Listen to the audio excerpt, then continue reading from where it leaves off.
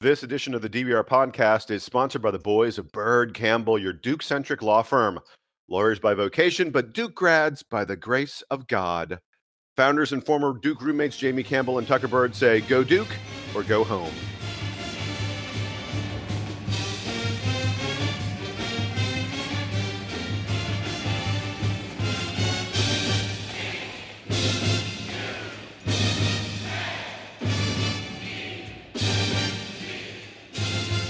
Hey there, Duke fans. Welcome to this edition of the DVR podcast. I think this is number 95. Guys, am I correct? Is this number 95? Sounds right to me. Yes. So I am Jason Evans, your host this week. I am not coming to you from Atlanta, believe it or not. I am in Philadelphia, where I'm visiting my two sons at college and spending Thanksgiving with my in-laws. It is a wonderful place to be because I got to watch Duke basketball. It didn't matter where I was. And there's an interesting story about where Sam and Donald are this week. Go ahead, gentlemen. Sam, where are you? I am sitting on Donald's couch in Washington, D.C., which is a lovely place. I think this is the second time I've recorded here. Second or third. So I'm used to it at this point, although I believe that the microphone that I'm speaking into this time was not here the last time I was here. So some tech upgrades here at the Wine household. I'd just like to note for the record that I am also sitting on my couch. Yes, and Donald is also here, sitting right next to me. We're sharing a computer, a microphone, and my earbuds. So we have to sit right next to each other because we're listening on the same feed. I feel so much closer to you now. It's really you know what? I think I made the same comment last time I was here. You did, but I really don't want to know what else is going on this couch. So why don't we talk about basketball and or football? Yeah, let's do that. Okay. Well, can I just say I am literally envisioning you guys cheek to cheek as you talk about the Blue Devils. Our thighs are gently touching. Yeah. That's sweet. It's wonderful. That's about as much as we're going to say about that. So we have a lot of basketball to talk about, and we also have football to talk about. And one of the themes of this episode, in my mind, is going to be eating crow. And I am eagerly looking forward to eating my own crow over the football team's success recently. But before we get to that, we're going to talk about hoops. Duke played in the PK80 Classic, or whatever the heck it is, the PK80 something or other, out in Portland, Oregon. And all three games were pretty much exactly the same. Duke would fall behind, even against a lousy team or a mediocre team like Portland State. Duke would fall behind, perhaps by a lot, perhaps by as much as 15 or 17 points. And then suddenly in the final, 10 minutes or so, Duke would go, wait a second, we're the best team in the country. We completely forgot.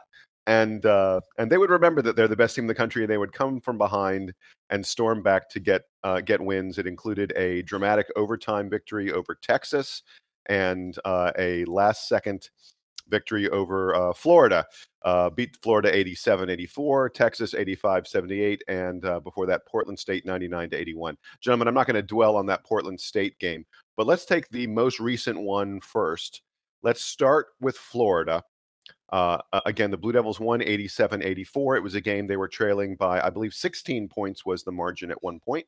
And yet they came from behind to win the game. Marvin Bagley was, marginally good, I would say. Marvin Bagley had an incredible weekend. And rather than having me get into it, that is you guys' job at this point. I will come in with comments later, but let me start with Sam. Talk about that Florida game and be honest. Did you think we were going to win when we were down 16 with about 10 minutes to go? I did think that Duke was going to make it close, and that my general commentary was going to be that they're clearly talented. They clearly know how to play together. They just don't do it for long stretches. And more importantly, they don't really have the defensive identity figured out yet. I think that the most concerning thing to me is that Coach K has to keep switching the defense. I think that if we had one defensive style that we knew worked, or one rotation that we knew was particularly confounding to opposing teams, then that would be fine, even if it was like a weird mix or not what we expected at the beginning of the season. But I did expect Duke to claw back a little bit. I think they missed a lot of a lot of shots throughout the Florida game that they knew were bad shots. Trayvon Duval especially, I think, made a lot of plays that were not becoming of him. And Wendell Carter did the same thing, where he was taking, he was taking post shots, but they were often like falling away or being double teamed. Not the kind of shots that he's normally able to get. And they weren't getting Bagley the ball in situations where he could really do much with it. He was getting double teamed a lot. So I expected them to figure that part out. I don't know that I expected them to win. But even when they were down by a lot, I thought this game is moving fast enough that a 10-point lead, a 12-point lead, I think it actually got up to 17, was not actually going to be so insurmountable that Duke couldn't claw back. And they had done it the last two games. The other big concern for me was that they looked tired at the point in the game where they got down by the most. It's like early in the second half. Yeah, you're right. It was 17.74 to 57 with about 10 minutes left. And the fatigue certainly looked like it was catching up to them. I mean, Florida had this similar kind of trip, right? They were coming from the East Coast and playing all the way on the West Coast for a long weekend. So they should be subjected to the same to the same issues with fatigue, but Duke seemed to be suffering more from it, at least sort of in that middle section of the game. And then once they kind of turned it on, like you said, once they looked around and realized, hey, we're better than this. The offense just seemed to start clicking. Guys were making shots. Guys were making better shots.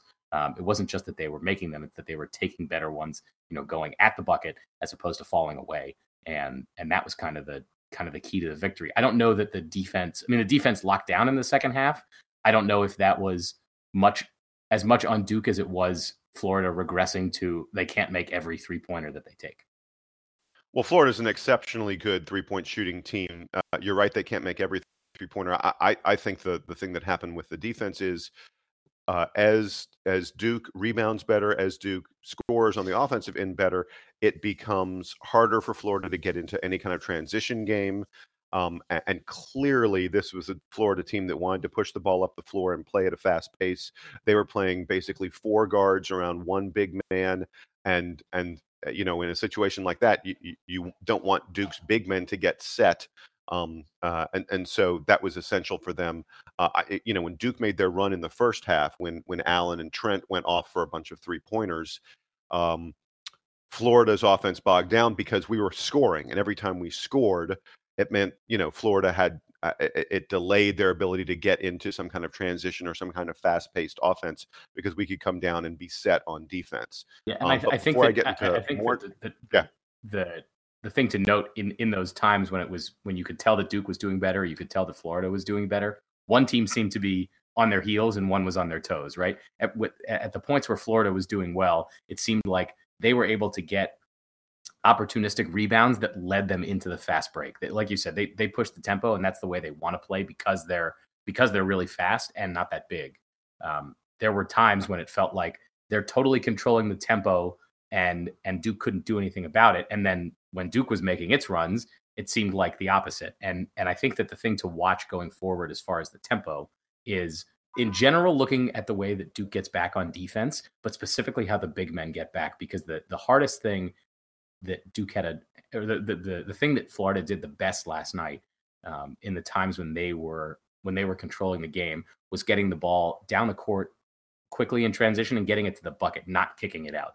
That was on the bigs not doing their rim running the way that I know they're capable of. I mean, Wendell Carter is like one of the best running big men, and as is Bagley, and they should be able to get back, and they weren't doing it for stretches last night. Their point guard Chioza was fabulous in this game. Unbelievable that whole team in the first half. Like, I hadn't seen Florida play a lot, and to see them play, like they are a squad. And I was telling my friend who went to Florida, that team's going to be a problem the entire season. They can shoot really well. They can shoot in buckets, like in droves, and they run the floor and they play good defense. Like, they do all the quality things that you expect from a really good team. And that was a really good team we played last night. Size is probably like the only thing that really limits them. Mm-hmm. And that didn't even seem to be a problem for them against Duke because they kept with us on, I don't know, Donald, what was the rebounding margin? I think it was 43 to like 38 or something like that. It was very close. Wait, Gentlemen, stop for a second. You have just said the magic word. This is Jason. You're about to be welcome to Jason's unified theory of the 2017 to 18 Duke season. Okay. Are you ready? We're gonna now. Well, but before you say this, we're gonna have to keep coming back to this every time we play a game, because I think you're about to drop some real knowledge. I have no problem with that, because I truly think we are now 8 games into the season, and I have seen what I think is going to be the key for this Duke team, and it is rebounding. So I didn't want to get completely into the Texas game yet, but I'm going to give you some stats about the Florida game and also the Texas game. We'll get to the Texas game in a minute, but this is just to demonstrate my unified theory of rebounding. So you're correct. We won the rebounding margin in the Florida game 43-36. We were not, however, winning the rebounding margin when we were getting our butts kicked. When we were losing by 17 points, the rebounding margin was decidedly tilted in Florida's advantage. And then over the final 10 minutes of the game, Duke out-rebounded Florida by 16-3. I want you to think about that number. 16-3 rebounding in the final 10 minutes of the game. We out-rebounded them 7-1 in the final 5 minutes.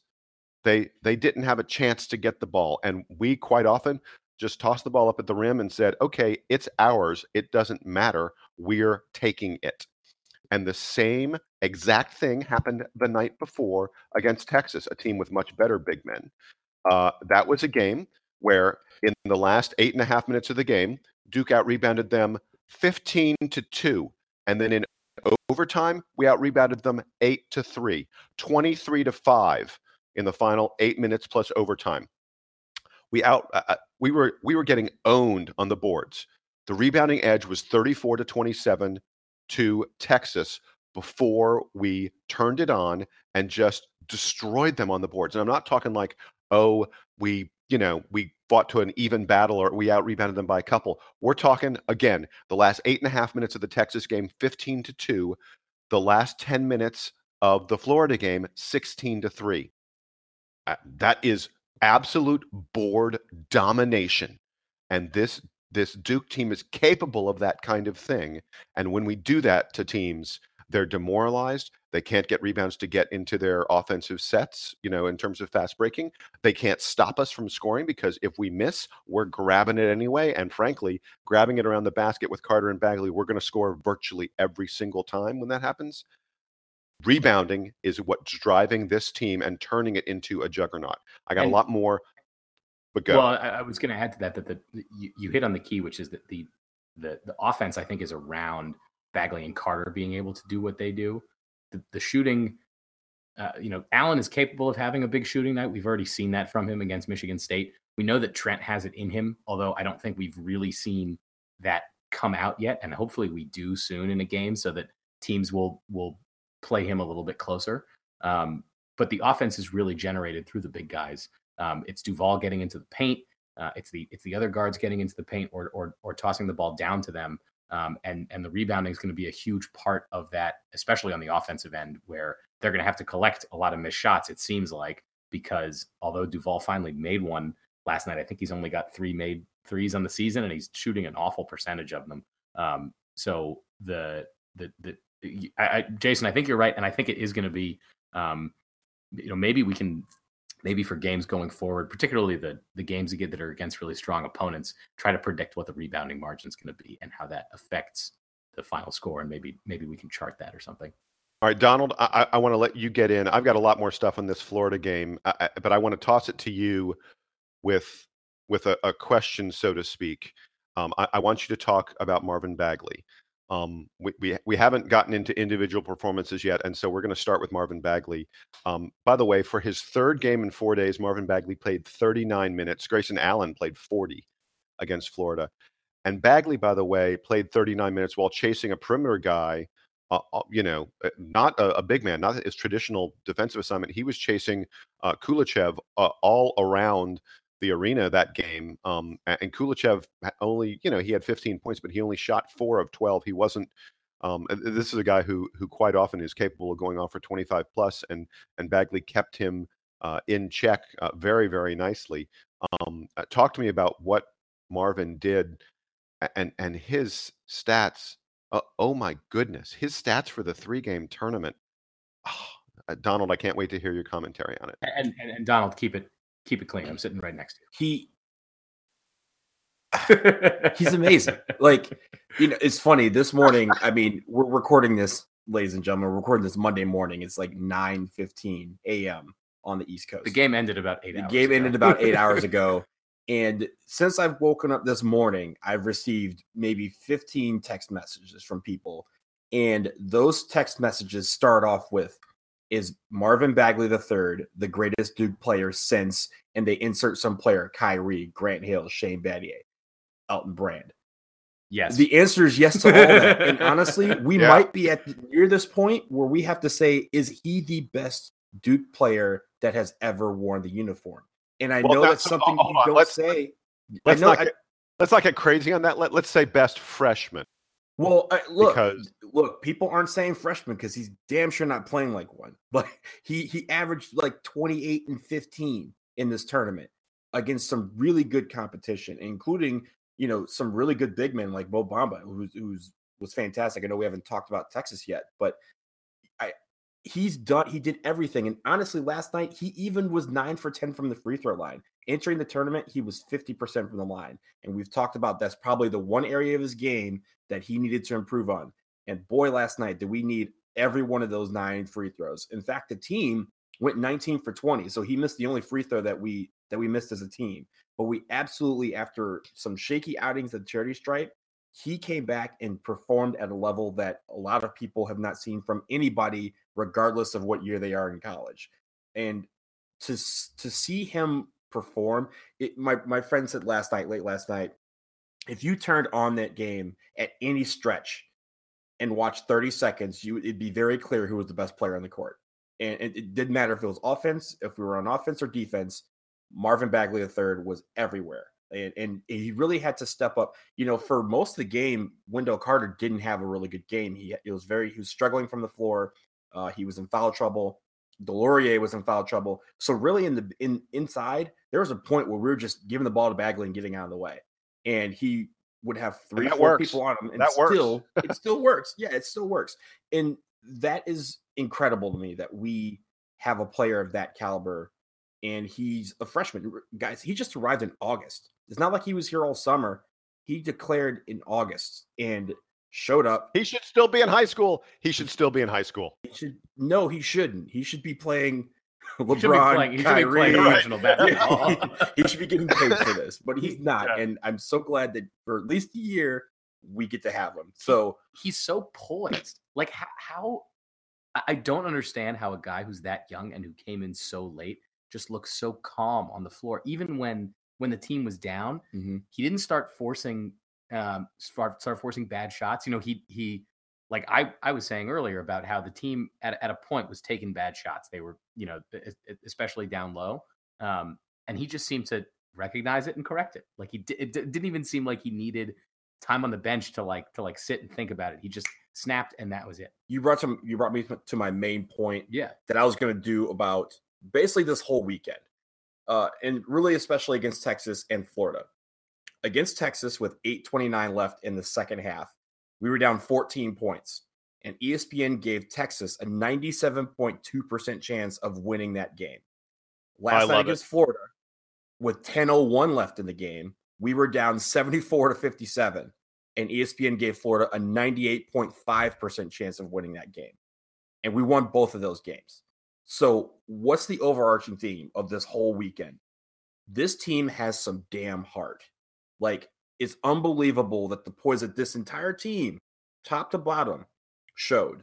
Some of the freshmen played like freshmen for a lot of these games, but they still have the heart and poise of a championship team. We've talked about this a couple of times, but it really came out this weekend.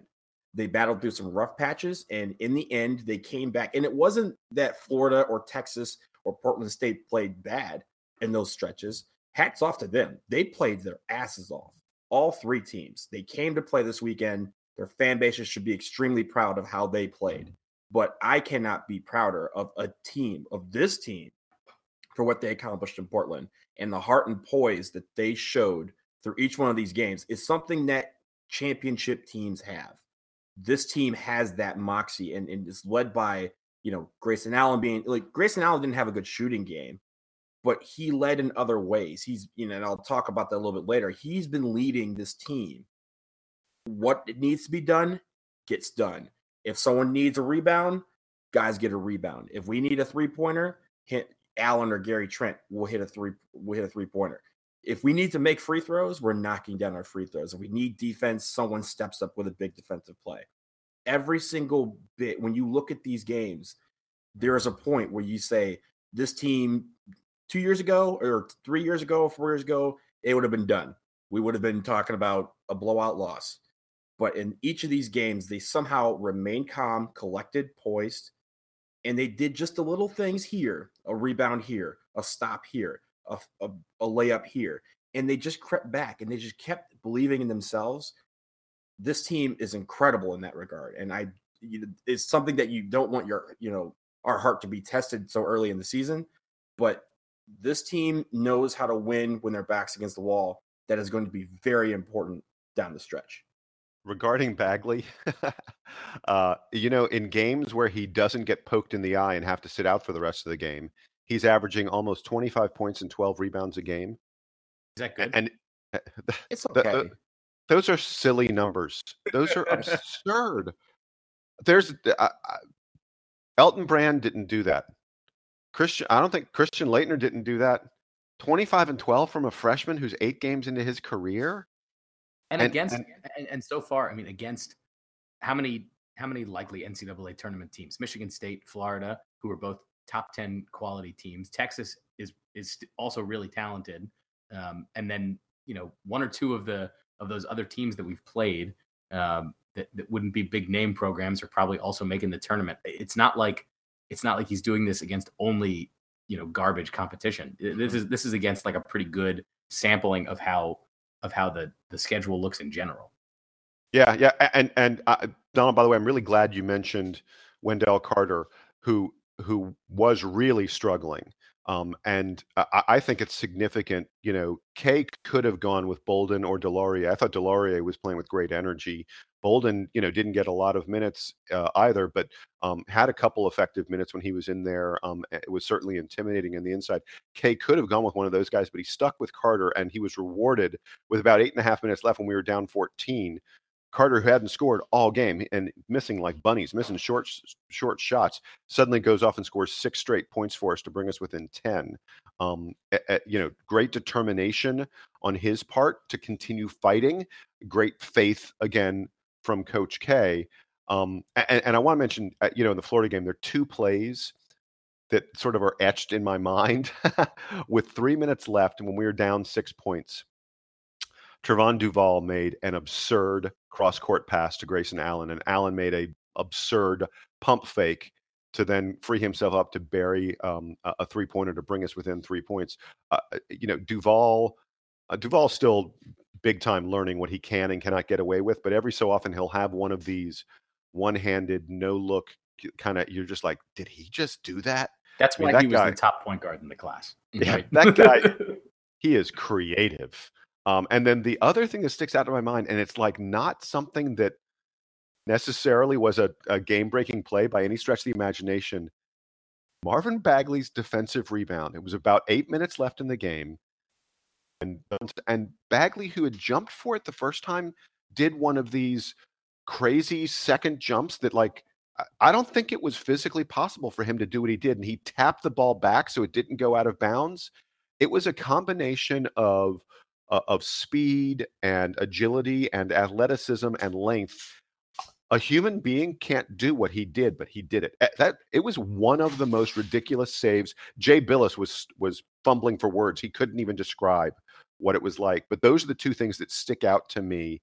Duval's pass and Allen's 3, and then just this crazy little tip play by Bagley. And it was the kind of thing where you went, how did he do that?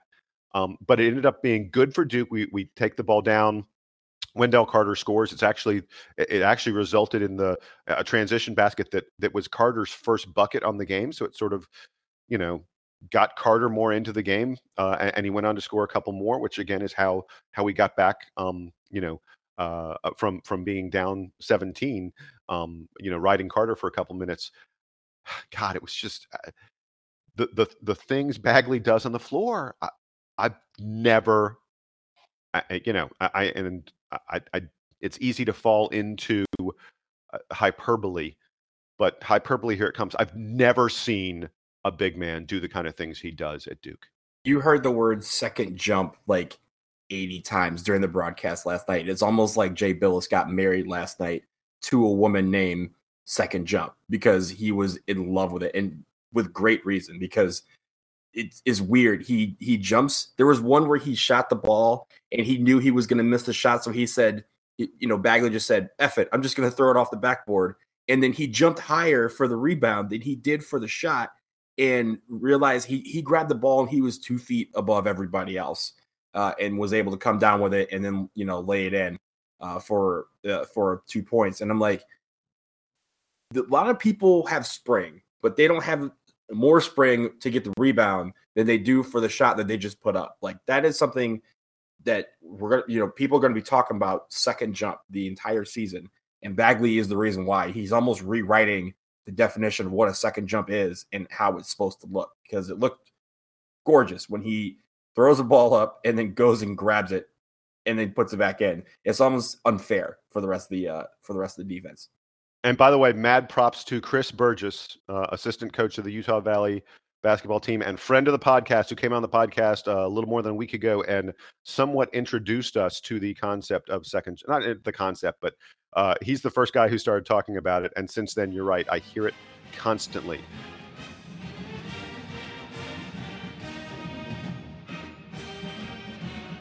Gentlemen, I want to really quickly get to the Texas game. Just to get your impressions of that one. This was a game that Duke came from behind and won in overtime, 85-78. As I mentioned earlier, it's a game where the Blue Devils were getting killed on the boards and ended up killing the boards instead, and that's how they pulled out the win. Really interesting game because Grayson Allen fouled out and in only 25 minutes of play, and as a result, we were introduced to the Alex O'Connell era. Alex O'Connell led Duke in offensive rebounds in this game. How crazy is that? And he played 29 minutes and absolutely belonged. We've said that about him many times. He belonged every single second he was out there. Donald, I'll go to you first.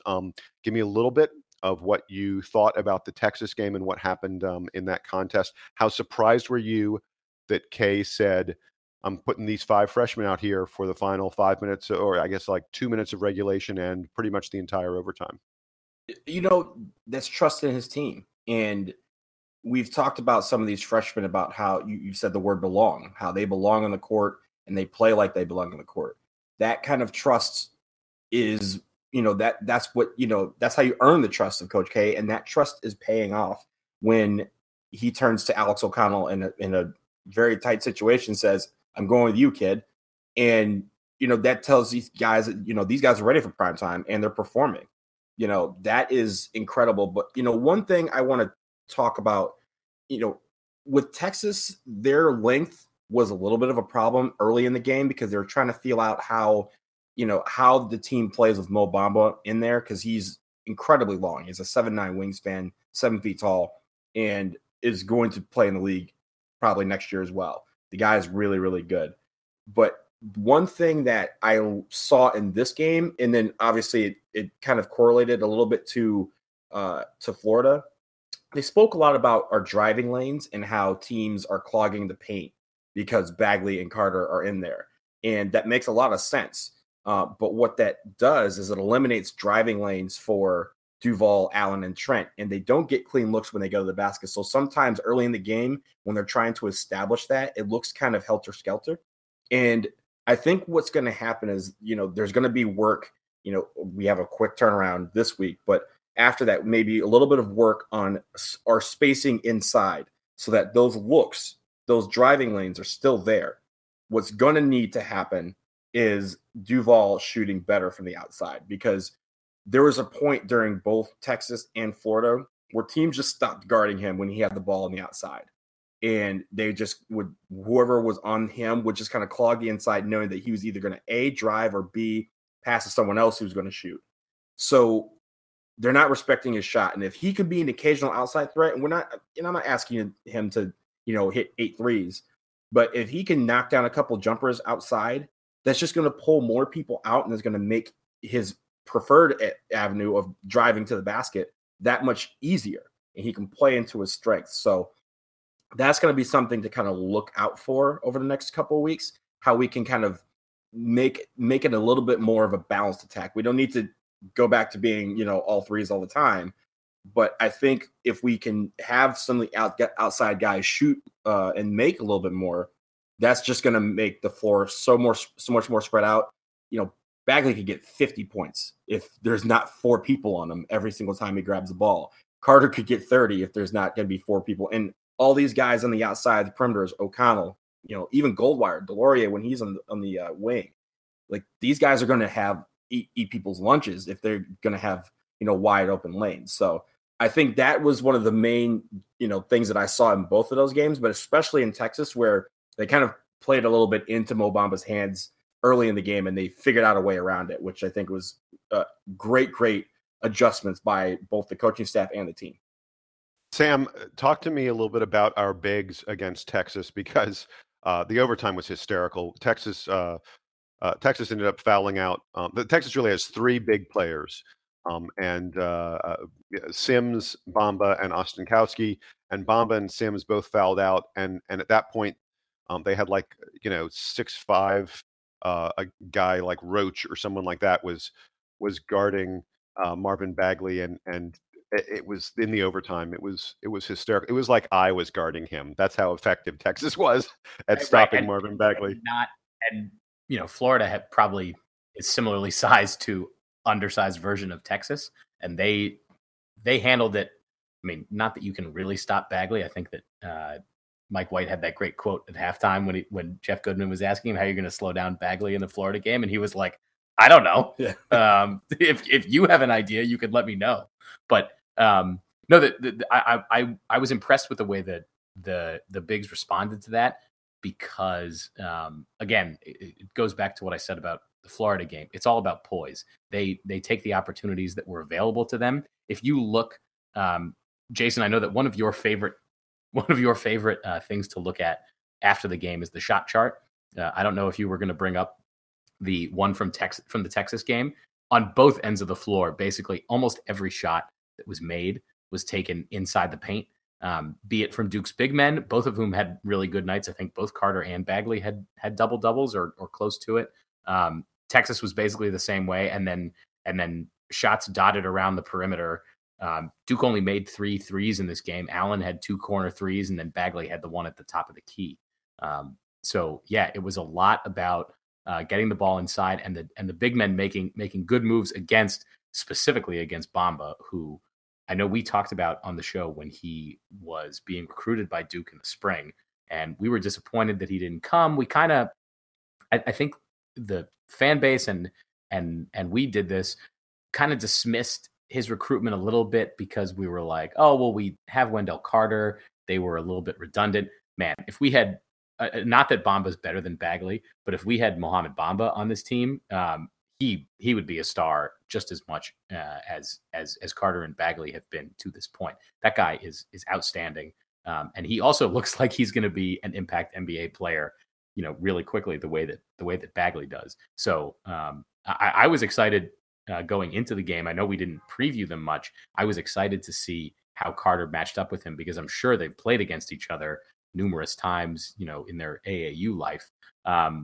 And I thought that Carter handled himself really well in this game, much better than he did against Florida. So that part was really promising. I don't think we've seen all the guys come out looking good all at once. We saw it from a couple of the dudes in the Texas game. I think that the game plan changed a little bit against Florida. Man, we're going to have a game soon where all 5 starters play well, and obviously Allen not being in the game very much because of fouling out. When all 5 starters are on, when Duval's finding passes, and when Trent and Allen are both making jumpers, this team is going to be so hard to beat if all the 5 starters are playing well on one night. we lead the nation in points in the paint. We average almost 50 points a game in the paint. Just imagine if you add that to the, having a good shooting night. Like, Jesus. I mean, yeah, against Texas, Duke had 72, 73 points in regulation, and they only shot 16% from 3-point. It's absurd, right? That is not how college basketball works anymore. And so even if they get to a still bad but double that 32%, I mean, this team's going to be beating. They're going to be beating good teams easily. Well, so to me, the terrifying thing for college basketball is these guys are just stupidly young. They don't get it yet. They haven't figured out how to play consistently at all. But it's still November, and they have 3 months of games before March rolls around, and they're going to be terrifyingly good in March. I mean, unless you think Coach K doesn't know how to teach guys effort. And you're going to see, looking ahead, we have the Indiana game, and then there really aren't that many games left before Duke goes to conference play. I think there's only like 3 or 4 games in December. Yeah, December's a quiet month. Yes. There's I don't know how much we'll hear about it because the program is good at kind of hiding what they're working on. But come ACC season, don't be surprised if we see a lot of new defensive wrinkles, the team being a lot better in transition, because they're going to have time and a lot of tape to look at from these early season games that are going to make them a lot better than they are now. So last thing about Texas, before we get to some general comments that I have, and then I want to bring up something about a prediction Sam made. The last thing I want to mention about Texas is there's, to me, a little bit of a trend developing where our big men wear the other team down. And one of the reasons Duke is being so dominant in the closing 5 to 10 minutes of these games, or dominant in overtime, one of the reasons we're absolutely owning the boards, which something I mentioned earlier. I mean, our rebounding margins are 10 plus in the final 10 minutes of games, which is a crazy kind of rebounding margin. Sorry, I got a little bit of a cold. One of the reasons we're doing that kind of thing is because our big men appear to be in great shape, and the other team gets really tired playing against them. And I think you really saw that against Texas. I saw Mo Bamba dragging, and I think one of the reasons he fouled out was because he was tired and he wasn't able to remember his fundamentals. I'll go ahead and say this. I sort of, as much as I love the way we played and I love the energy we showed down the stretch, I could sort of see the rationale for saying I kind of wish maybe we'd lost one of these games. And I'll tell you why. I mean, we have to learn to play. I mean, Donald mentioned how great are we going to be when we have a game where everybody, plays together for a full 40 minutes. And I know Coach K thinks this. Coach K knows that there's going to be a time when getting down 15 points with 10 minutes left, we're not 8 shots down the stretch. And look, against Texas, we got some very lucky breaks. We had a number of bounces sort of go our way. Same thing against Florida. You can't consistently get down by double digits and then think, oh yeah, I can in this. I'd love for these guys to show some intensity, especially on the defensive end and rebounding. The intensity that we have in the final 5 to 10 minutes, I'd love for us to show it in the first 5 to 10 minutes of the game. And then the next 10 minutes of the game, for the first 30, they won't need to do it for the last 10 because they'll be winning by 30 points. I mean, in lieu of losing one of these games, because I think that what you just said, Jason, is kind of the general tendency. Like, oh, they need to learn. They need to know what it feels like to lose so they can become better winners. I think that what happened this weekend was maybe like the better version of that, because they have a strong coaching staff and a senior in Allen who has seen them lose games like that before, who can hopefully impart them on the freshmen. And it's not like the freshmen don't have. It doesn't seem like they don't have the the like wherewithal to get through those challenging games. I don't know if this team needs to lose. I think that, it can certainly be a teaching moment, but I think that that it was so stark in both of the really competitive games this weekend that they've got plenty of tape to look at as far as how you guys are, if I'm the coaching staff, this is how you guys are getting down and this is how you're getting back up.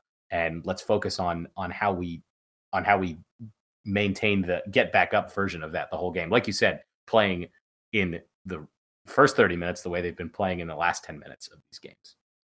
Okay, so I want to get back to something I said a moment ago, a prediction that Sam made a week or two ago. He said that we would not develop our bench and we would lose at least one game because of the struggles of our bench players. I think Javin DeLaurier, Marquise Bolden, and Alex O'Connell, all three of whom played significant minutes in every single game. O'Connell, of course, played almost 30 minutes against Texas. All three of those guys gave us some really, really nice production when they were in the game, brought great energy. I will say that Jordan Goldwire has sort of, it looks like he may be fading a bit from the rotation because Grayson Allen's doing a really nice job running the point when Trevon Duval goes out. And that was, that sort of was Goldwire's role. And I think that, especially against Texas, Allen did a fabulous job penetrating and creating, passing lanes that he took advantage of and gave Duke easy baskets. And I think Goldwire has fallen a little bit from the rotation as a result of that. But Sam, I want to go to you. You thought we would not develop our bench. And I think DeLaurier, Bolden, and O'Connell have said, not quite so fast, Sam. We have something to say about that. Yeah, I think that I don't know how well I expressed this the last couple of weeks. I've thought that DeLaurier was going to get enough minutes that he was going to be an acceptable substitute for almost anybody on the floor because he does seem to be very versatile and has totally embraced that role this year. I was concerned about Bolden and the rest of the guards. And to this point, I think I've been wrong because, as you said, all three of those guys, and I think we now know that those three are the ones who will come off the bench. I think Kay's not going to play more than 8 guys. He really prefers it to be 6 or 7. And DeLaurier is clearly the first man off the bench, and then one of Bolden and O'Connell seem to be the other two. And yeah, I think so far I'm wrong about that prediction. I want to see it continue going forward. I want to see them get kind of consistent minutes, even if they're light, some consistent minutes and good minutes against more good opponents. And like I said, the schedule that they've played to this point has been probably pretty representative of what the schedule looks like the rest of the season. So it's encouraging. I want to see it keep happening. I do think back to, and I know, Jason, you probably talked about this. I think back to the 2015 championship team, the team on which Allen was basically a non-factor at the beginning of the season. He had a couple big games late in the season, particularly after Suleiman was dismissed. And then obviously in the Final Four and in the championship game was like the star of the team. I don't know if Duke's going to need that from any of the freshmen, but I think that example sort of gives me hope that, if Coach K is continuing to motivate the young guys, a guy like O'Connell, maybe even Goldwire could end up supplanting him later. If they keep thinking your shot is right around the corner, then I am happy to eat crow on that prediction. And honestly, with the 3 guys that you mentioned that are coming off the bench, and 2 of them in DeLaurier and O'Connell, you have 2 high energy players. Bolden's coming off the bench. Understatement. Yeah, but you know what? That's the Duke basketball that we're all used to seeing. That the high energy, guys who are doing everything. They're filling up the stat sheet. They're doing all the little things. And honestly, that's going to make our team better. When coach is saying these 2, Bolden's coming in the game, because he is, our best big man on the bench. And after that, you have DeLaurier and O'Connell. DeLaurier, who's very versatile. O'Connell, who has proven himself every time he's on the court. And they both are high energy. They give you what you need to get back in a game or to win games. And that's going to be a message to the rest of the team saying, hey, if you can play this high energy, if you can play on this guy's level, then you can get more minutes. And that's really only going to make our team better if we see that kind of energy always coming off the bench, no matter who's coming in the game. My instinct still when Bolden comes in, like my initial reaction just to seeing him on the sideline is, like we're and I want that to change. I want to feel like, oh, Bolden's coming in. The other team doesn't know how they're gonna handle him because they've just been working with the two mobile bigs, and now he's about to be a force inside. I want to think that about him. I also wanted we talked about Delorier and how versatile he is. We did not give him props yet for the smashing against the backboard block that he had. Was it against Texas or was it against Portland State? It was one of the other games. It wasn't last night, where he blocked a ball against the backboard with a ferocity that I don't think we've seen probably since Miles Plumlee did that a couple times. And Plumlee did it like in chase down situations where he'd get ahead of steam and do it like LeBron style, which is really cool. Mhm. Delorier just did it from like a set position. Like he just jumped over the dude and swung his arm over the guy's head. And I wish I remembered which play it was. It was against Texas, and I may be wrong. I think it was Kyle Roach. Kerwin Roach. I think it was Kerwin Roach. And Kerwin Roach was the guy who absolutely posterized Delorier right before halftime when Texas was all like, Texas is up. He put him up 12 points with a vicious slam. Roach, by the way, had a great game against us, just basically taking the ball to the basket and saying, I dare you to get in my way. And we didn't get in his way most of the time. But yeah, late in the game or in the second half of that game, Delorier had a big block on him. And you're right. I mean, Delorier's energy is just, it's infectious. I wish we could take a little tiny bit of it and put it into Marquise Bolden, because that's the thing Bolden isn't bringing in my mind. He doesn't move to the ball. He's not active quite enough. He's incredibly long. He's very skilled. He had a really nice hook shot basket against Florida. He looks like he belongs on the court in terms of his physical abilities and his skills, but like his energy level, isn't even in the same ballpark. Which is weird because it's like he's like the only rotation player who doesn't seem to have it, right? Mm-hmm. I mean, we've talked about like Trent and Duval's struggles shooting. It's not from a lack of them getting open, getting good looks, being out of place, which is what happens when you don't have energy. All the starters have it. Delorier definitely has it. O'Connell seems to have it. He seems to have really great court awareness for a kid who did not come in as highly touted as all the starters did. But yeah, Bolden seems to be missing it, and I don't know how that could be the case with all the rest of these guys as his teammates. When he comes, when balls come to him, like if the guy's driving towards him, he is very good. Like he's had a few blocks where you're like, oh, well, that's going to be a foul. Oh, he blocked it. Oh, good. Yeah. So he has one of those things where he knows his positioning.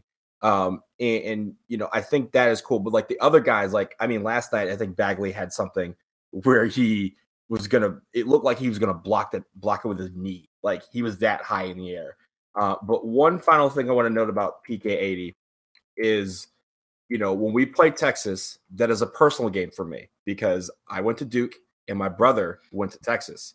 And since my brother started at Texas, we are undefeated against Texas. So I'd like to thank this team for maintaining my flawless record against my brother. Shout out to JJ Redick. Yes, sir.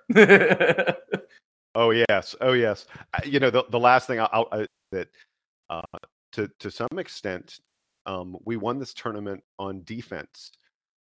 Down the stretch against Florida, this team that was really struggling to keep Florida from getting to the bucket and all those other kind of things. Boy, did we turn up the defense, and we turned it up on the perimeter. Gary Trent played some really solid defense and hounded someone into a steal. And then Trevon Duval played good defense in the perimeter and got a steal. And then, Bagley, everybody, we didn't let them. They had, 10, 11 seconds left, and they didn't even get off a decent shot. They got off a shot that didn't have a prayer because of our defense. As great as these guys are on the boards, as as sublimely talented as they are on offense, when that D starts to come around the way it did in the end of the game against Florida, and we also played pretty good defense, I thought, late game situations against Texas. Um, oh my goodness. I mean, I'll go back to what I said earlier. It's got to be a little bit terrifying for college basketball to watch this team and think about, how do we beat these guys? And how are we going to beat them in March when they're 3 months more experienced? Whew. I mean, when coaches are outright saying it, the rest of the nation's thinking it.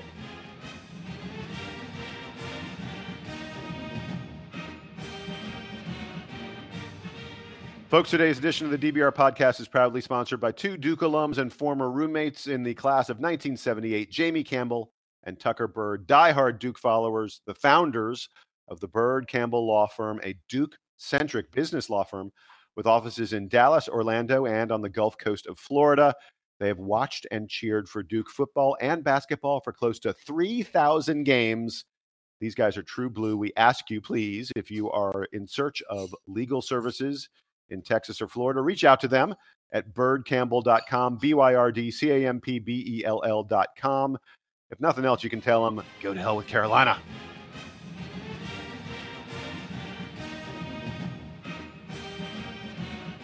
So, gentlemen, it's time to look ahead a little bit to what is on the plate to come for the Duke Blue Devils. As we mentioned, the schedule slows down a little tiny bit. We have the ACC Big Ten Challenge this week.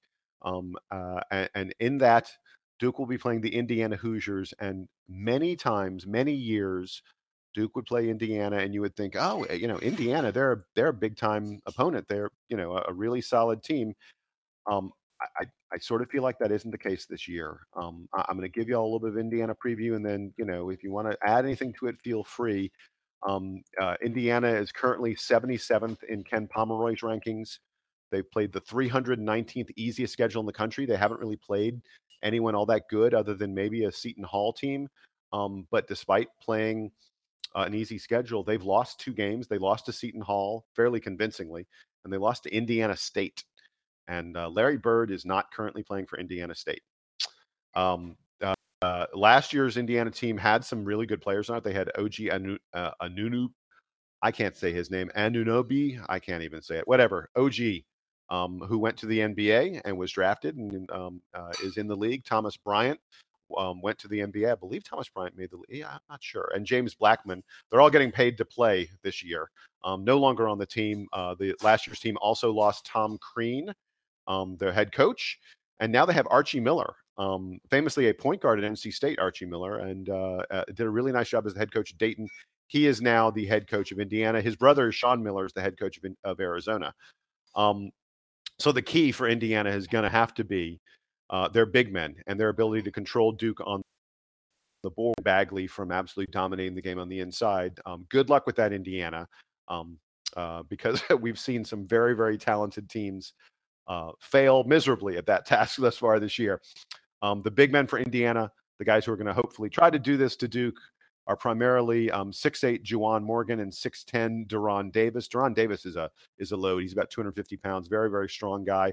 They block shots fairly well, but they haven't faced anything like Carter and Bagley, and they aren't even close to the athletes that those guys are. As Sam mentioned, you're going to hear the term second jump a lot in this game, I think, because the Indiana guys they don't get off the floor nearly in the way the Duke guys do. Indiana has some okay shooters from the outside. Nothing super great. Senior guard Robert Johnson is averaging about 14 points a game. He hits about 40% of his threes, but they don't have anyone playing guard who can consistently drive into the teeth of the defense and create stuff for other players. They don't have anybody who gets a lot of assists in that kind of way. They frankly struggle to score a little bit. Playing against pretty bad competition, they've mostly been scoring in around 75 to 78 points a game, which it's sort of tough to see a Duke team not getting to a pretty significant number higher than that. And then one last statistic, and then I'll see if you guys have anything at all to add. Duke leads the nation in offensive rebounding. We grabbed 43.1% of our missed shots. We are number 1 in offensive rebounding. Indiana is 176th in defensive rebounding. That means they're about average. They're about 340, 330 teams in Division One. They're right in the middle of the pack in defensive rebounding, playing a bad schedule, playing teams that are smaller than them, teams that are not as, gifted as Indiana is, or as big as Indiana is. Not that Indiana is huge, but Indiana's played a weak schedule so far. So my prediction for this game is that the Blue Devils are going to absolutely own the boards, and that Indiana will really, really struggle to be in this contest. It's played in Bloomington. I mean, Indiana has performed magic at home in the past. It will definitely take magic for them to be in this contest. I'm disappointed that Duke didn't get a better matchup in the ACC Big Ten Challenge. I don't think Indiana, is a team that's going to make the NCAA tournament. They're not the best the Big Ten has to offer, and it's a pity because I think it would have been fun to see Duke. I know we weren't going to play Michigan State because we play them in the Champions Classic. Already played them this year, but I would have loved to, Northwestern or Minnesota. A team like that could have been a good matchup for Duke, but we're not going to get to see it. We're going to get Indiana instead, and I don't think it's going to be all that competitive a game. Sam and Donald, y'all got anything to add? I think that the only thing I'm looking for is the reaction to the road environment. Duke has obviously played in some big neutral site games so far, but have not played in a road game. I think like maybe the closest they came to playing a road game would have been like the Portland State game, where they responded. I mean, they were losing to Portland State, and then they realized they were more talented. I think the same thing should happen to Indiana, but that's a true road game. Assembly Hall is like one of the greatest basketball arenas in the country, and as you said, Jason, they've pulled off some pretty awesome upsets there. I think the one that comes to mind recently was Christian Watford making the shot against Kentucky. This team is not Christian Watford's Indiana team, so I expect Duke to win, but I am curious to see how the freshmen react to the road environment. I mean, first of all, for some reason, Archie Miller is not. I mean, they haven't had a great start at Indiana, but he had a much better week than his brother did, who went 0 for 3 in Atlantis. Oh boy, yeah. But anyway, like I agree with Sam. I think I'm looking for more specifically, not just how they react in the road environment. I want to see their intensity level. We've played 5 games in 9 days. That is a hell of a haul for any team, much less a team loaded with freshmen who are entering, in the middle of their 8 games into their career. So how do they respond on the road? They're tired. They had a red eye last night back to Durham, only probably to turn around and fly to Indiana. How do they respond to that? How is their intensity level? If they can come out with the intensity that they've shown in the last, 5 minutes of the games against, Texas and Florida, we're going to be okay. But I want to see that level because it's going to take that level to really get through this hump. This is where the wall hits. And that's a lot of times where Indiana really gets people, especially at home. If we can overcome the crowd and really just, play with the poise that we've shown over the first 8 games of the season, we're going to be just fine.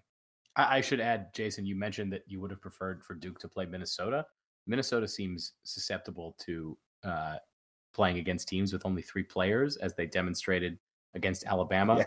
And if Colin Sexton can score 40 points against them playing 3-on-5, imagine what like a Trayvon Duval, Grayson Allen, Marvin Bagley team would do to five-man Minnesota. We'd beat the crap out of them. Let's do it. We need to talk about this for a second because this is one of the craziest things in the history of mankind. Folks, if you were not paying attention, so there was a situation where Alabama was playing Minnesota. It was in a tournament. I'm not sure where the tournament was. There was a little bit of a fracas on the court with about 10 minutes to go.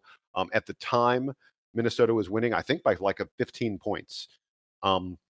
There's a little bit of a scuffle on the court, and the Indiana guys did the dumbest thing you can. Alabama guys. Yeah. The Alabama guys did the dumbest thing you can possibly do. They got up off the bench and they took a step or two onto the court. It's not like they gang tackled anyone. It's not like they, broke out in fisticuffs. But the Alabama bench rose up and stepped onto the court. And the moment you step on the court in a fight, you're out of the game. You're gone. You're kicked out. That's just the way the rules are. There's no The officials are not able to say, oh, we'll only give you a warning this time, or, oh, we're only going to kick these guys out. Now, all of them are gone. So literally the entire Alabama bench out of here. They're gone. They're kicked out of the game. They're not allowed to play. And then someone for Alabama picked up his fifth foul and fouled out. And then someone else for Alabama got hurt, turned an ankle. And Alabama was left to play 3-on-5. Their freshman phenom point guard, Colin Sexton, was still around. And the other two guys were not starters. Like, it wasn't even like they could pick their three best. Like, they had two subs and Colin Sexton playing against the 5 players of Minnesota. And somehow Alabama came back from being down like 10 or 15. They cut it to 3 at one point, and I think they ended up losing by 5. Mm-hmm. Basically, what would happen is they played a 1-2 zone, and they let Minnesota take 8-foot jumpers over them. Minnesota would miss, Alabama would grab the rebound, and Colin Sexton would rush down the floor as fast as possible. So because if Minnesota got their defense set, there was no way 3 guys were going to score on 5 guys if the 5 guys were actually ready and playing. So Colin Sexton would rush down the floor as fast as possible, and the Minnesota guys would chase after him, and they could do nothing to stop him. He scored 40 points. It's one of the most unreal things ever. There was a very, very real chance that Colin Sexton and 2 scrubs were by themselves going to beat a ranked Minnesota team. And Colin Sexton, did you guys watch any of this? Colin Sexton is like one of the greatest players that Alabama has ever had. Yeah. Yep. Not like they have a particularly storied basketball program, but he was a pretty big time recruit, and I think he might be leaving for the NBA this year. So I didn't get to watch much of the game, but I saw some of the highlights. He's one and done. He's one and It was outrageous. I don't know, Donald. Did you actually get to see it? Yeah, I saw the last. I mean, it was right after the guy got hurt, so they basically were down to 3 players. So I saw the last, like, I want to say 5 or 6 minutes of the game, and it's funny because it reminds me when I was playing alumni basketball here in DC. There was a game where I showed up with 2 other people, and we had to play 3-on-5 for the whole game, and we almost won that game, even without 2-pointers. But what it means, I bring it up because I was like, I'll never see that again in life. And I saw that in a actual NCAA college basketball game. And it was between 2 real teams. And it was fascinating to watch because it wasn't like they had like a plethora of timeouts and they had all these, under 4, under whatever time. They had under 4 timeout. And I think they may have had 2 30-second timeouts to use to keep these guys fresh. And they didn't really need it. Like, they just basically said, we have 3 guys. What are we going to do now? Like, we might as well just, play hard. And that's what they did. Like, that, it was really, really fascinating to see them climb back and almost win. I mean, they had a chance to tie the ball game within like 35 seconds left in the game, and they just missed the shot. So that, like, hats off to Alabama. I was like, I think I posted Twitter right at that point. I was like, you got to really commend them for playing 3-on-5 in any game that is for official record, especially an NCAA college basketball game, and especially in a holiday tournament where they have probably come off of a couple games in a couple days. Hey, I got a question. How much do you blame Richard Pitino in Minnesota? I mean, how much of this, obviously Colin Sexton's incredible. And props to those guys for Alabama for huge effort. And there's no team that has hey, here's how we execute a 5-on-3 offense or a 5-on-3 defense in their playbook, because it's not something you practice because it doesn't happen, except it happened. And Minnesota looked terrible. How much do you blame Richard Pitino for having his team? Like, they were shooting like 12-foot jumpers. They were shell shots. How do you not just how do you not just say we're taking a layup, we're get a slam dunk every single possession? Well, you said it. I don't get it. You said it. There is no playbook for this. When a team shows up, they don't expect at the end of the game to be playing 5-on-3. And it's not like hockey. Like hockey, you have a power play. You practice the power play all the time because it's going to happen every game. 5-on-3, 5-on-4. But in basketball, you don't expect to have 5-on-4, much less 5-on-3. And you never, even like in a situation like that where it happens, you don't expect an entire bench to get thrown out for stepping on the court. You maybe a couple guys, but they all stepped out in unison and then like literally stepped out 2 steps and realized their mistake and came back. And at that point, the refs like, I have no choice but to throw them all out. You don't plan for that. So I don't really fault Minnesota or Rick Pitino or Rich Pitino because you can't. Like, you at that point, I'm sure the team was like, are we really doing this? Like, are we this game isn't forfeit? We're really going to play 5-on-3? They were shell shocked, and that's how it seemed to me when I watched the game. And really, Alabama just said again on the other side, they say, hey, we have 3 players. We might as well just play hard the rest of the game, see what happens, and they did that. Like, it's really no disrespect to Minnesota. It's all credit due to those 3 guys from Alabama. There's another sport analogy that I would make, which is that when pitchers in baseball are like have the bases loaded or when they're up in the count like 2-0 or 3-0, they don't always throw strikes. And it's just like you're putting them in like and major league pitchers should be able to throw strikes every time they want, right? Mm-hmm. Like you give the guy the ball and you're just like, throw a strike. He can throw the ball down the middle. It doesn't always happen because they're put in these situations where it's like, don't fail. It'd be very easy for you to fail here. Mm-hmm. And then they do because they're thinking about it too hard.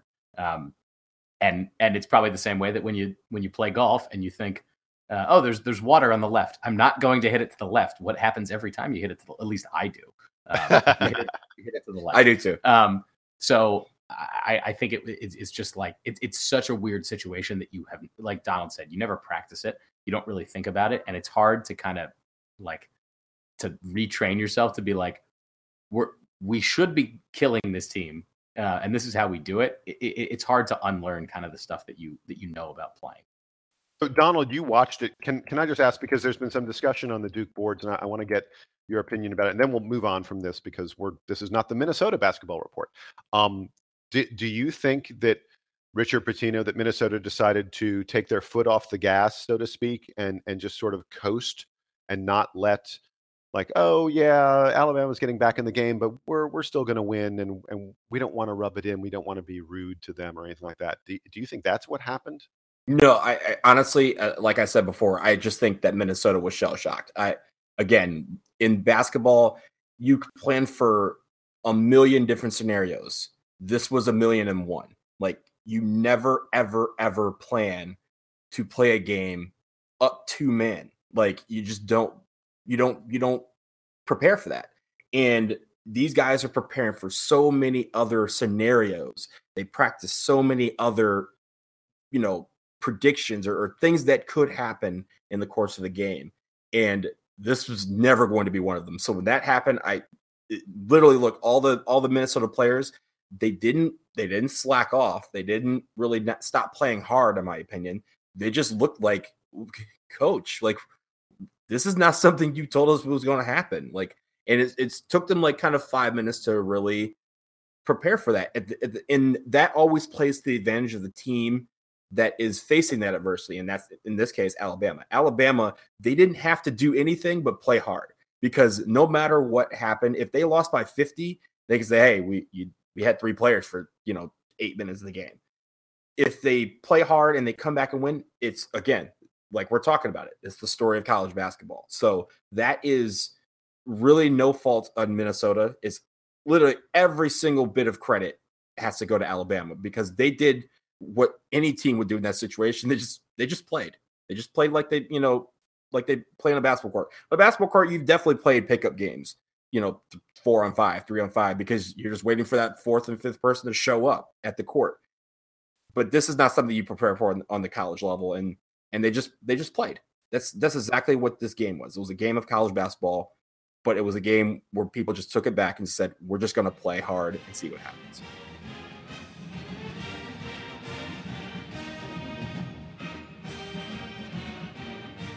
Okay, gentlemen, I said at the top of the podcast that one of the themes was going to be the notion of the notion of repentance and eating crow. And Sam had to do it a little bit earlier when he had to admit that his expectations for the Duke bench were not being realized because the Duke bench was outperforming his expectations. It is my turn. I've raised my hand. I am the guy about to eat crow, because a couple weeks ago we were talking about Duke football, and we noted that Duke needed to win their final 2 games. They needed to beat Georgia Tech, and then they needed to win at Wake Forest to be bowl eligible. And I flat out said it. I said they're not going to do it. They're not going to win those 2 games. Georgia Tech, I thought, was better than them. I thought Wake was way better than them. And winning at Wake Forest, this is a Wake team that, had 7 wins. It wasn't going to happen. Jason went on the record, and Jason was wrong. And I'm delighted. I'm thrilled to have been so wrong. The Blue Devils over the weekend, amazingly, defeated the Wake Forest Demon Deacons 31-23.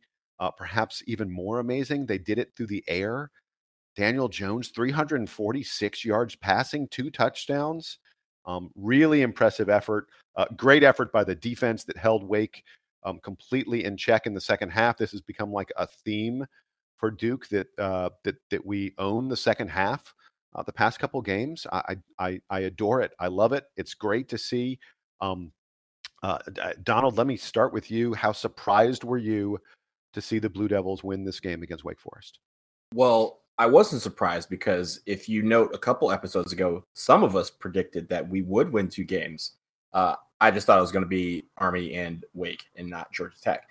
But to beat Wake on the road in it, really, I mean, this game, the last 2 weeks have been must-win games for our football program for the season. We talk about being able to practice in December and getting those extra reps, getting that extra game and a chance for the seniors to go out on top. At the beginning of November, that didn't seem likely. And I think this team really dug down deep, and they performed. And, even when they were down, they kind of borrowed a little bit of poise from the basketball team, I think, because they came back, and they came back in a big way, both weeks against Georgia Tech and against Wake Forest. So happy that they found whatever was missing in October, went back to September, brought what was missing, and brought it to November and played. But also that they get to go to a bowl game, because that's something that you want for this team to do. We think, at this point, we kind of we don't still take these for granted. Going to a bowl, we missed one last year after going 4 years in a row. And now we're back, and it still feels like the first time we went to a bowl game back in 2012. So that is a remarkable comeback for these guys. A way to play with poise, with tenacity, and really not giving up. There's a couple guys who had some slumps over the last couple months. They emerged in big ways. And you talk about Daniel Jones, he performed. It wasn't lights out, but he performed what he needed to. And that was really, one of the big differences. And Britton Brown had a great game the other day as well. So I think those guys being able to get to a bowl game is a remarkable feat. And I'm really looking forward to seeing where we end up.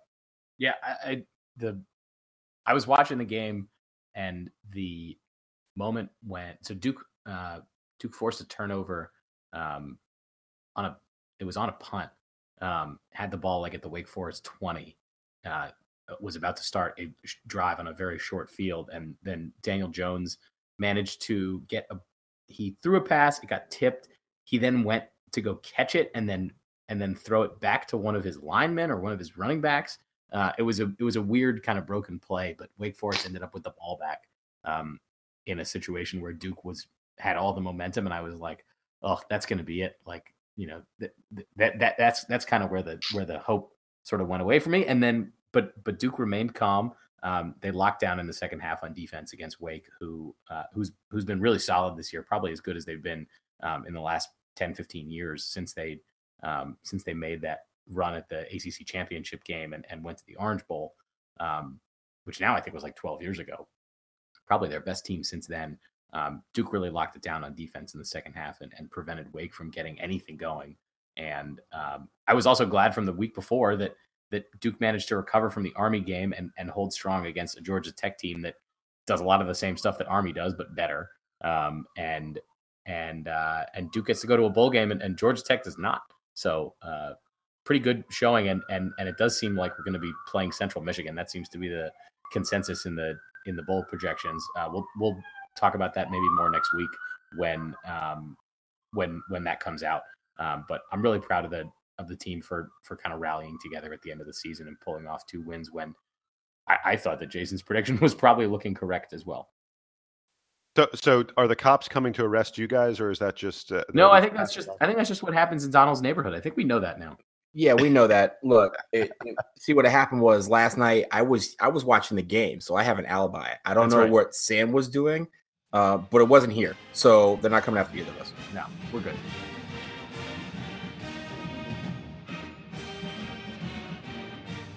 So, guys, we're almost done. We're going to quickly do Player of the Week, and folks, we came to a decision.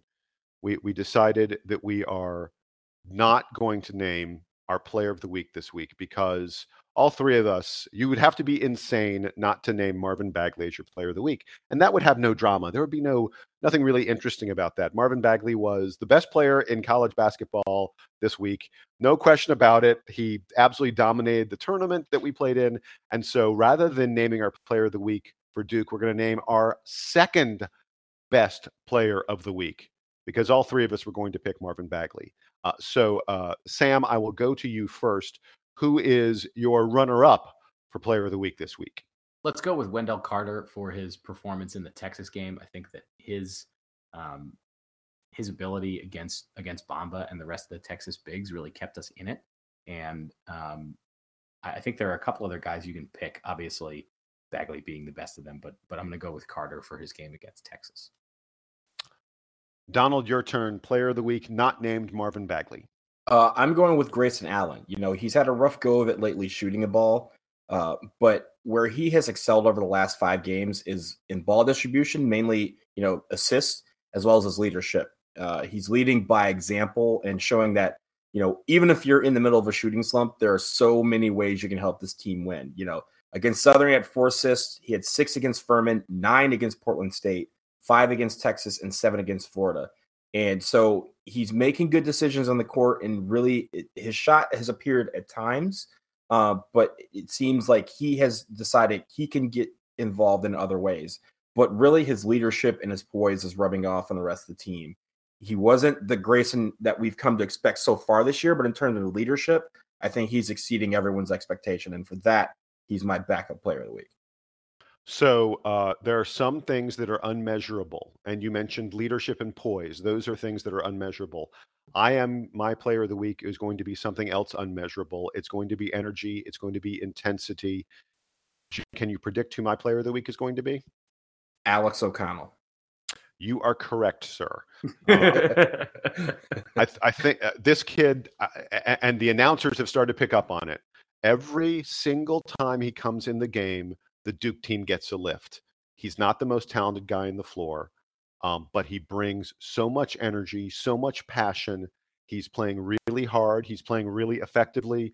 And there's absolutely no question we do not beat Portland State without his energy early on in that game to, one of our leading scorers. We don't beat Texas. He was our leading offensive rebounder against Texas. He played 29 minutes against Texas.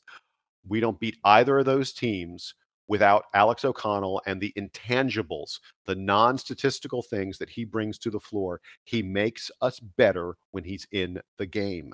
And that matters a lot. And I'm shocked. I'm thrilled for him. This was the kid who, of all the Duke freshmen, most people would have said he's the one who's going to play probably the least, because Jordan Goldwire, they thought, might have a role backing up point guard. Jordan Tucker was higher rated coming out of high school, which seems absolutely incredible at this point. And then we have the other guys who are all going to be one and done. And yet Alex O'Connell has created a role for him on this team. It's an important role. It is clear that Coach K values him. It is clear his teammates value him. The announcers and the fans are seeing great things out of him. He's going to be at Duke for 4 years. And there are a lot of people saying it. A lot of people are saying that this guy's career arc, the way he plays, the things he brings to the table, reminds them a lot of Grayson Allen. If he doesn't trip anybody, Alex O'Connell is going to be a really great Duke player by the time he leaves. And This is the first time I'm going to do it, but it won't be the last. Alex O'Connell is my non-Marvin Bagley player of the week.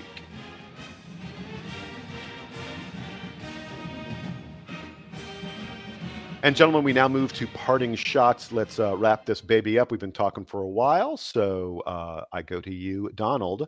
Tell me your parting shot this week. Well, I think you know where I'm going with this. Congratulations to Duke women's soccer. They have advanced to the College Cup. They got there. First, they beat UNC Greensboro, and then the Big 12 decided to throw Oklahoma State, Texas, and Baylor at us, and all three of those teams got smoked.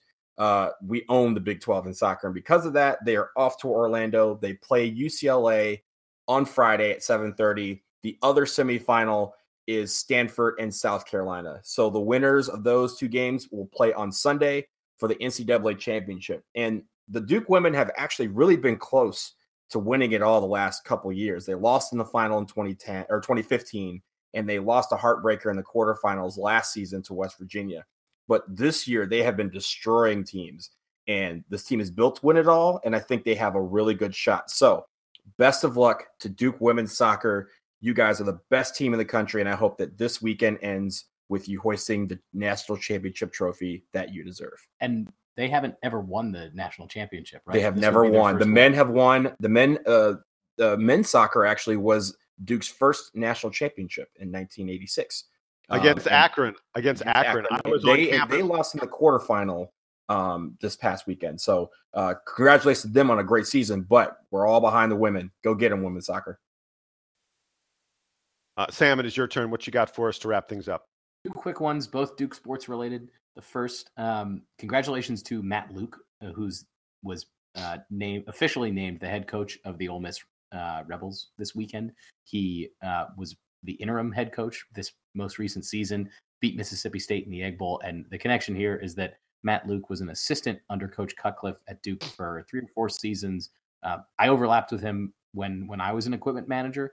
I didn't know him that well, but always seemed like a good guy to me. So it's cool that he has a head coaching job, and particularly cool because he went to Ole Miss. He played football under Coach Cutcliffe, and Coach Cut gave him his first job as a grad assistant right out of school. So if you if you feel like you need to root for one of these programs that's constantly facing NCAA sanctions and has all sorts of problems, Ole Miss football now has a very strong Duke connection. And my other quick note was I saw an interview yesterday. David Rubenstein, noted Duke alumnus and philanthropist, has a interview program. I think it's through Bloomberg News, where he interviews prominent people from lots of different walks of life. But he did an interview this week with Phil Knight. I think it was probably prompted by the fact that they were having the Phil Knight event, this basketball tournament in Portland. But anyway, if you get a chance, go look for David Rubenstein's interview with Phil Knight. I think that Rubenstein is a really good interviewer of prominent people, because he is a really successful guy. So he knows kind of where the buttons are to push. So if you've never watched one of those interviews, they're always pretty good. And in particular, the one this week with Phil Knight was good because, he's the head of Nike, and Duke has obviously been a Nike school for a long time now. So he has a lot of interesting comments just about that industry. And I know that we've talked about it on this show. Pretty cool to hear from a guy who was one of the key innovators kind of in making the apparel company such a big deal across athletics. And I will close things up. My parting shot, congratulations to Jason Williams, former Duke great Jay Will, who was inducted just a few days ago into the College Basketball Hall of Fame, which is a really cool honor for him. His pro career was cut short. He had I believe it was a motorcycle accident. Yeah. And injured his leg, his hip. Never got to have the pro career that many people think he would have had, that would have been, likely. He looked like he was on course to be an NBA All-Star. Never happened for him because of his injuries. And that's a pity for him. But honored so much by being put into the College Basketball Hall of Fame, which is a big deal. It should remind folks this guy was more than just a announcer on ESPN. This guy was a incredible college basketball player, 2-time National Player of the Year at Duke. And he was part of a great class. I was just like, wow, his College Hoops Hall of Fame class was incredible. It was Tim Duncan from Wake Forest, Scott May from Indiana, part of the Indiana team that was the last undefeated team in college basketball.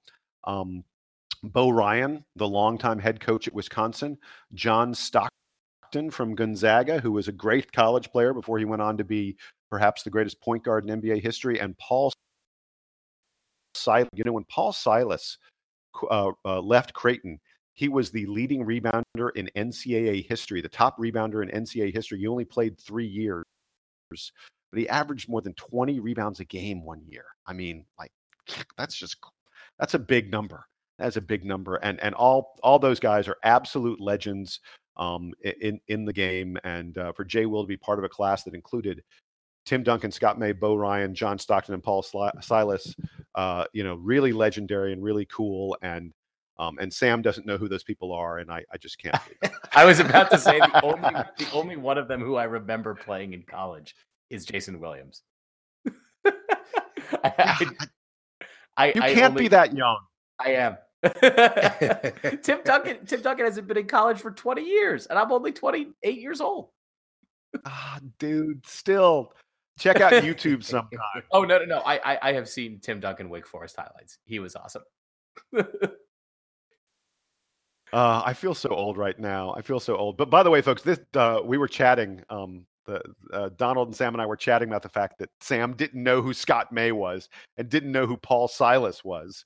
And as a result, it sort of got us into this conversation on GroupMe, and we said that as a result of this conversation, we said we need to go back to our earliest basketball memories. We need to discuss what our earliest basketball memory is. And we're going to do that on an upcoming podcast. We mentioned that there aren't a lot of Duke games, not a lot of competitive games, especially during the month of December. So we got to have something to fill our time with.